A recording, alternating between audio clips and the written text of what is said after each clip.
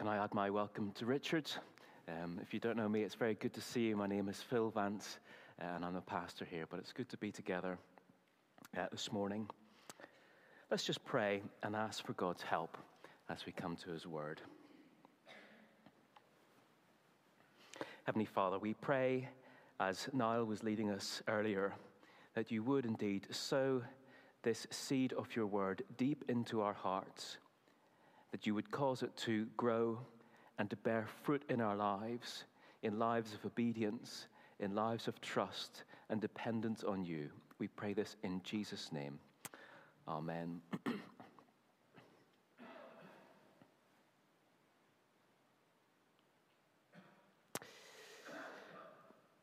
Well, if you wanted to stop the spread of the gospel, which strategy should you go for? If you wanted to stop people from hearing and believing the good news about Jesus, what should you do? There are, of course, plenty of options. You could try locking up its spokespeople, putting them behind bars, and you can see why you might go for that option. It's been a popular option down through the centuries. You could go for that, locking up its spokespeople. Or you could try using intimidation, using threatening language. Don't you know who I am? What on earth do you think you're doing? Type approach, and see how that goes. You could try going down more official routes and make it illegal to speak the gospel. And again, plenty of people down through the centuries have gone for that option.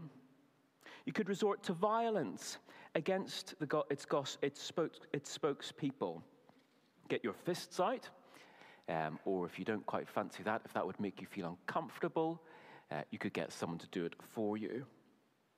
Those are just some of the options, but our question is, which option is going to be most effective in stopping the spread of the gospel? Well, here in Acts chapter 5, we're going to see the Sanhedrin, that is the group of religious Jewish leaders.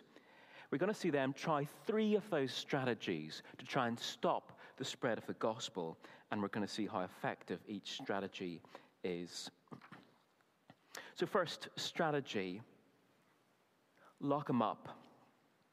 Looking here at verses 12 to 25. See, ever since the day of Pentecost, the church has been on a great big roll. The apostles, we're told in verse 12, are now performing loads of miracles. The local people, verse 13, think the world of the church. They're really impressed by them. Like a snowball rolling down a hill, the church is getting bigger and bigger. We're told, verse 14, more and more men and women believed in the Lord. And in fact, the whole thing was causing congestion issues around Jerusalem, we're told. People were bringing their sick friends and neighbors from neighboring towns and just lying them in the street in the hope that when Peter walked past, his shadow would fall on them.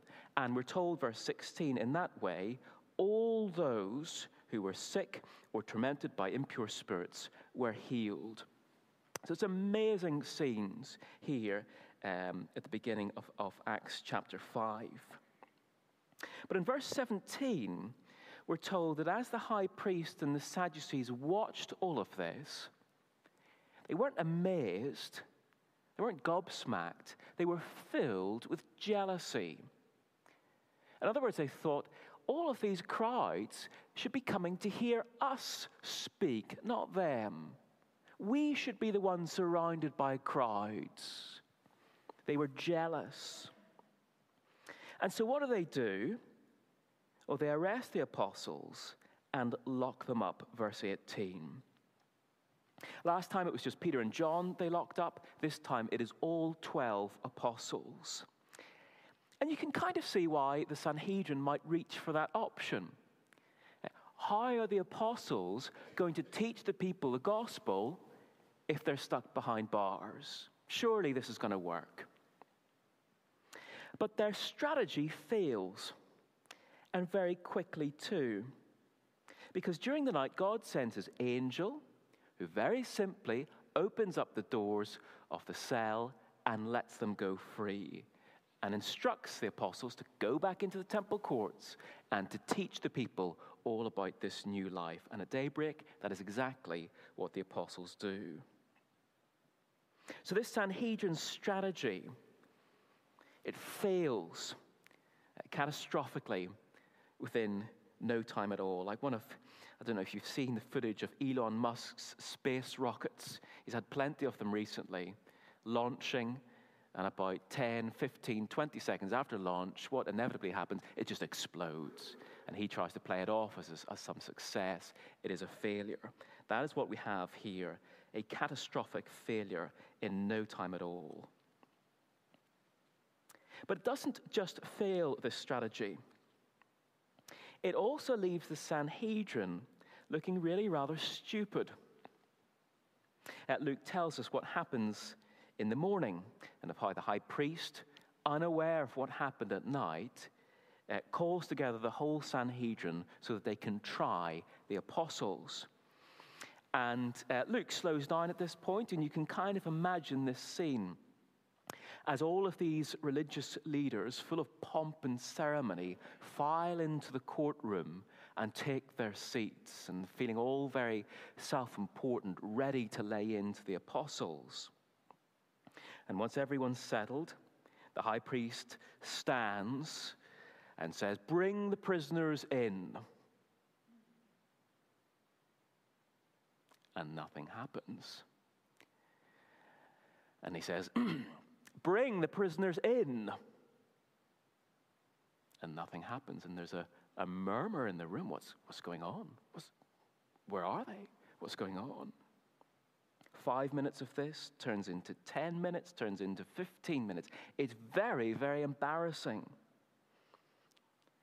The officers then come back into the courtroom and they say, "Look, they're not in their cells, sir. We went to their cells. We saw the guards outside. We saw the gate securely locked, but we went inside. They're not inside." Finally, someone comes into the room and says, it's okay. We find them. Where are they? "Oh, they're in the temple courts, sir, teaching the people about Jesus." It's brilliantly humiliating for the Sanhedrin. So if you're thinking about trying to stop the spread of the gospel by locking up its spokespeople, the lesson here from these verses is that it's just not going to work. And in fact, you may even end up with egg on your face too. Nevertheless, the Sanhedrin then try a different tactic. That doesn't work.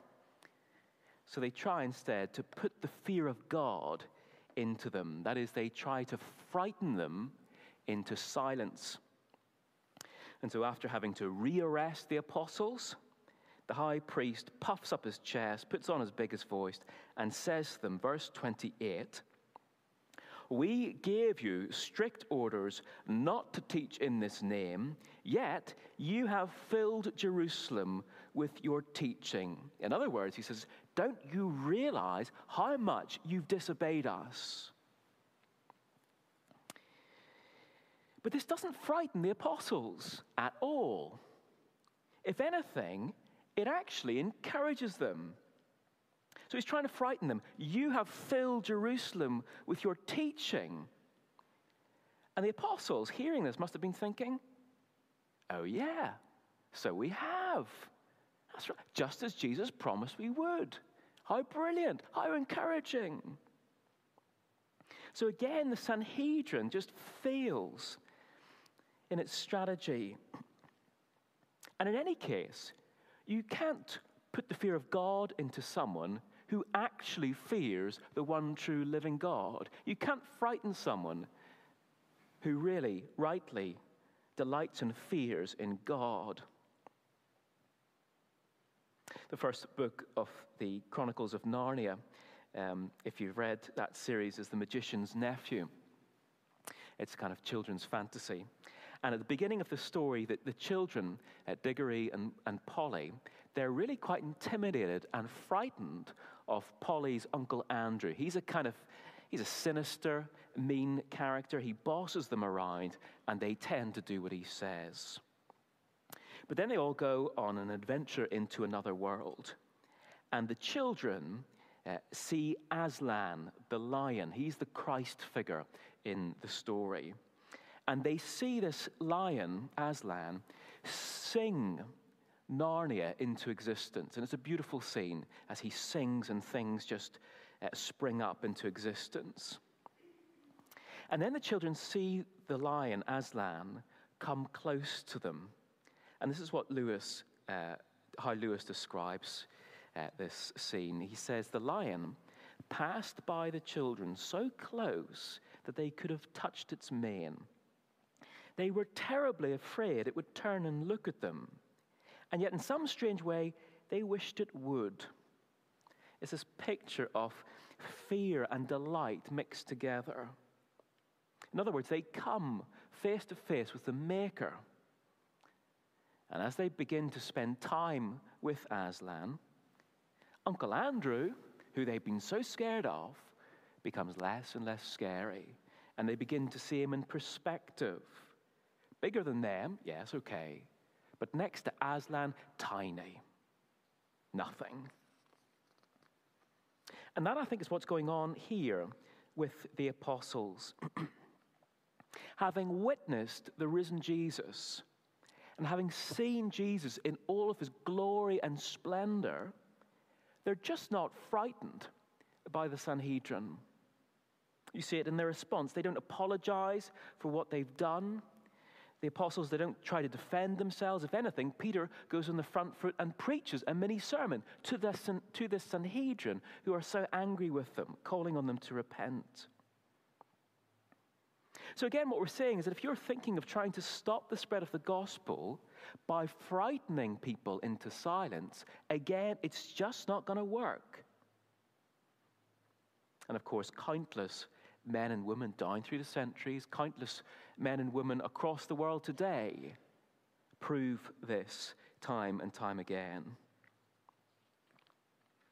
Well, with the Sanhedrin at this point 2-0 down when they were perhaps expecting to be 2-0 up, Gamaliel, the Pharisee, calls them together for a team talk. The apostles leave the room and he speaks to them. We're going to think about what he says in just a moment.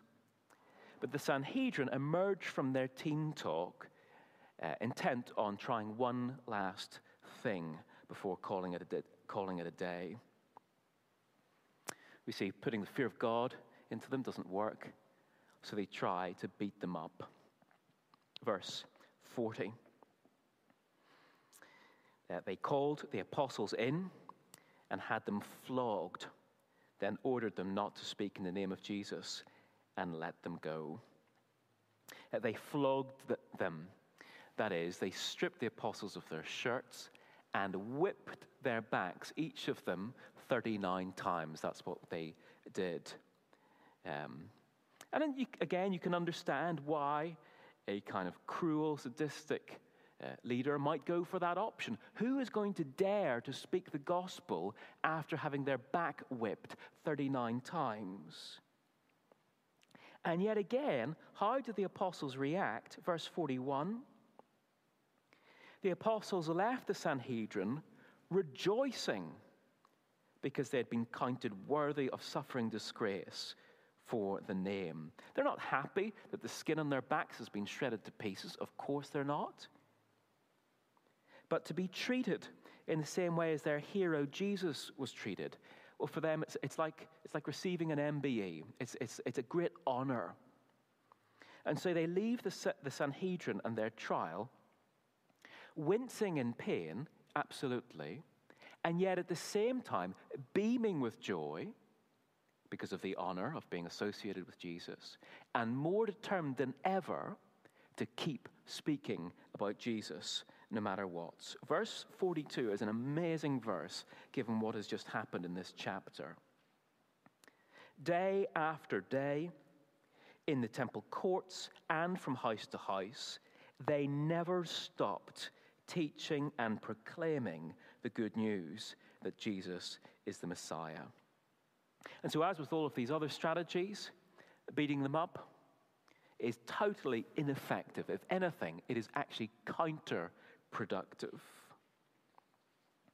And so what we're seeing here is that actually trying to stop the spread of the gospel, trying to stop people from hearing and believing in the good news about Jesus, well, it's like trying to stop an incoming tide by getting your bucket and spade out and making a line of sandcastles along the water's edge. Totally ineffective, a waste of time. But why? Why is it that you can't stop the spread of the gospel? Well, the answer to that is because the gospel is from God. And quite simply, you can't stop God.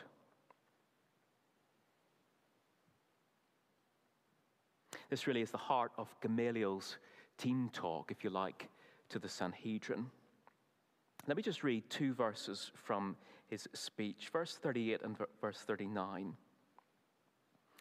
He says to them, "In this present case, I advise you, leave these men alone, let them go.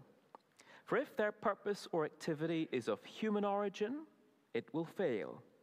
But if it is from God, you will not be able to stop these men. You will only find yourselves fighting against God." In other words, he says to them, when it comes to suppressing a man-made religious movement, all you need to do is kill its leader. Because when you've killed its leader, what tends to happen? The rest of the movement tends just to fizzle out by itself. Like a fire starved of oxygen. You don't need to go around stamping desperately to put it out. Just leave it. It'll go out by itself. And he gives a couple of examples from their history where that happened. And so Gamaliel says, well, look, with this Jesus movement, if it is man-made, well, we've already killed it. All we need to do is be a bit patient and wait, because it'll fizzle out. But if it's from God, well, quite simply, you won't be able to stamp it out. Either way, the right approach is to let them go. I wonder what you make of Gamaliel's theory. In some ways, it's actually flawed, because there are plenty of religious movements in the world today which have withstood the test of time, but which the Bible would say are not from God. So it is flawed. And yet at the same time, Gamaliel, there is much wisdom to what he says. It comes from his hunch and his suspicion that actually this Jesus movement is being fueled by a higher power. And of course, as we know, his hunch is absolutely right. So what have we seen so far? We've seen that the spread of the gospel is unstoppable. Try as you may like, you will not be able to stop it, whatever you try. Why not? Because it is from God. And quite simply, you cannot stop God. How does this apply to us then? Well, let me just mention 2 things. Firstly, this increases and bolsters our confidence in the gospel. It reminds us that the gospel is from God and therefore is true. If you had a spectrum of how certain you are that the gospel is from God and therefore true, perhaps over here you've got definitely not true, over here probably not true, here not sure, probably true, definitely true. I wonder where you would put yourself on this spectrum. How certain are you that the gospel is true? Where would you put yourself on that spectrum?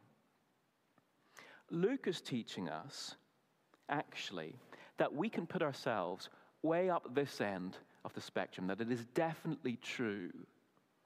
Why? Because it's from God, as we have seen. Because clearly God has been the one orchestrating its spread, fighting its battles, overcoming its hurdles, and keeping it going against all the odds. One author puts it like this. He says, 2,000 years ago, a penniless preacher was slaughtered as a criminal. and has been worshipped by billions.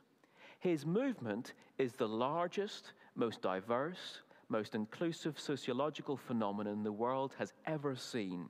It has been growing since the first century till now and has transformed the world unimaginably.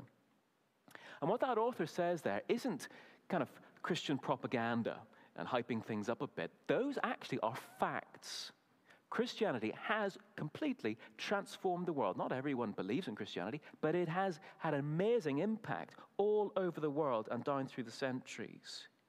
Despite the most severe persecution and the most draconian measures at points, no one has been able to stop its spread. Why not? Because it's from God. And because it's from God, we can have total confidence it is true. And for us, that means we can really trust this gospel. It means that we can be sure that Jesus really is the Son of God. We don't need to harbor any doubts. We can be sure that if we've repented and trusted in Christ, we are forgiven. We don't need to worry about that. We have been forgiven. We can be sure that we really are heading for eternal life. It really is true that Jesus really is coming back, that we don't need to desperately hold on to this life out of fear that it's the only one we've got, but can live for the next life. We can be really sure that this gospel is true because it's from God. He has shown it to be from him in overcoming all hurdles to its spread. And I guess I would say if you're not yet sure that this gospel message is from God, maybe the question to think about is, well, what's your theory? What's your explanation for why this message has overcome all of these hurdles and spread so unstoppably? Those are facts that need an explanation. What's your theory for why it's happened? So this gives us real confidence in the gospel. Secondly, and finally, it encourages us to keep obeying God, not man. And we're thinking here about the apostles' example to us. Verse 28, they say to the Sanhedrin, we must obey God rather than human beings. And it's not the first time we've heard them say this in the book of Acts either. In other words, these apostles recognize who's in charge. In sport, there's often an interesting dynamic between spectators and the coach. So if you've been at a football game or a rugby game and you've stood in the stand, you know what it's like, how spectators have this tendency to bark instructions at the team. You know, keep it tight. Stop passing it around. You know, defend better. Why did you pass it? Keep hold of the ball. But of course, they're not in charge. The coach is in charge. And he's given the players very different instructions. Play expansively. Pass it around. Try things. Go for it. So when the players on the pitch hear the spectators barking their instructions, keep it tight, don't pass it, what are they to do? Obey them? Listen to them? Ask them, oh, what was that instruction again? Tell it to me again. Okay, I'll try that next time. No. They respectfully ignore the spectators because they're not in charge. The coach is in charge.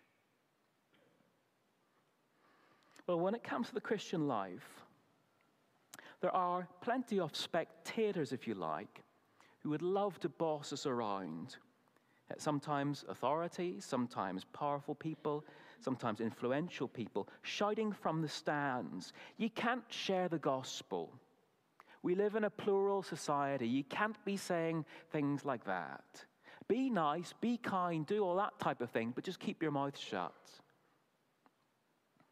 What should we do when we hear their instructions? Listen to them? Ask them to tell us more No, we respectfully ignore them because they're not in charge. And instead, we're to play the game as God has instructed us to. He's the one in charge. He is the one who's told us to share the gospel. And so that's what we're to do. Verse 28, the apostles say an example to us. We must obey God rather than human beings. Let's pray for courage that we too might keep sharing the gospel no matter what.